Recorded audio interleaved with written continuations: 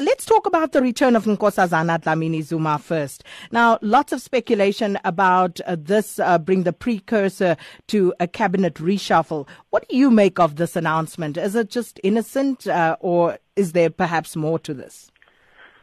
Well, I don't think anything is innocent at the moment because we're in the midst of an extremely competitive and dirty political fight in the ANC. And we know that the December conference is coming up.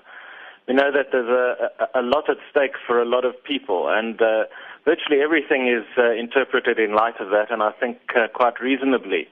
So it does look as though, I agree with the general line of speculation here that there's an attempt being made to position Dlamini Zuma as a potential successor to Jacob Zuma by giving her a position that has got more public stature, more gravitas, and more access to resources as well. So I think it's perfectly reasonable to assume that that's the case, yes. But let's unpack that. So let's say she's deployed as a member of parliament. What sort of access to resources does that bring her? And also, if, we were to just engage on the speculation for a moment that let's say there's a cabinet reshuffle and she becomes a minister, how does that aid her cause?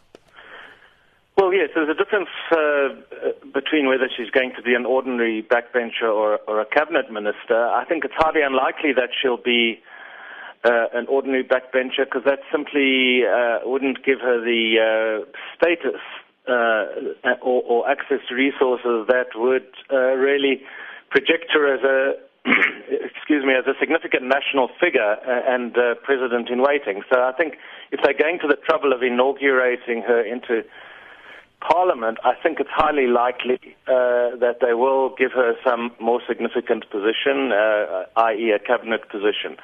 And of course, that will then just give her that extra bit of weight. So yes, one expects that to happen, and the concomitant of that would be some kind of cabinet reshuffle to make way for her.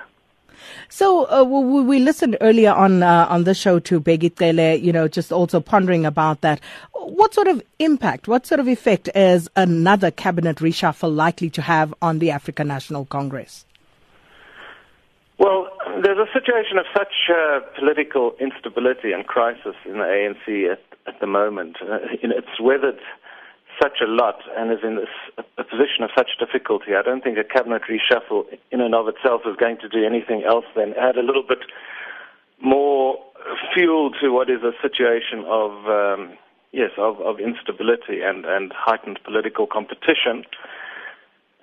But yes, I think it's possible. I mean, one of the things worth saying, of course, is that Dlamini Zuma, herself looked like, if you go back perhaps a year, she looked like a president in waiting, the heir apparent, and was generally credited with having been a competent cabinet minister back in South Africa. That was, of course, a controversial claim.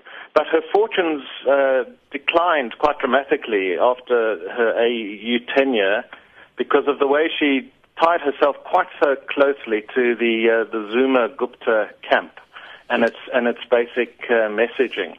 And so I think that she, from the point of view of the Zuma-Gupta camp, she needs some kind of injection of credibility, and getting her into the cabinet would be one way of achieving that.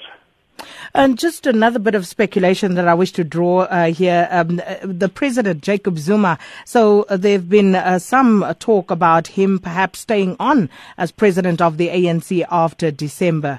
What do you make of that, and would it be a good or a bad move? Well, the options that Jacob Zuma has after the December elective conference of the ANC are entirely dependent on who is chosen to be the successor as ANC leader.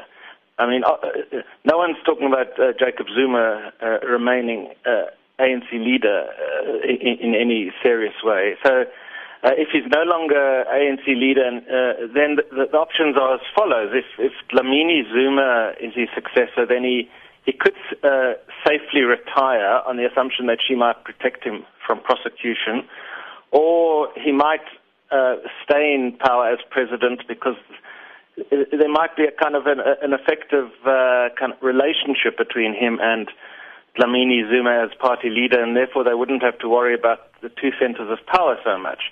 Of course, if Dlamini Zuma is not the successor and there is not a Zuma-friendly successor, then I think President Zuma is in very great danger of being recalled from the presidency in the same way that Thabo Mbeki was. So I think those seem to me logically to be the main scenarios in front of us.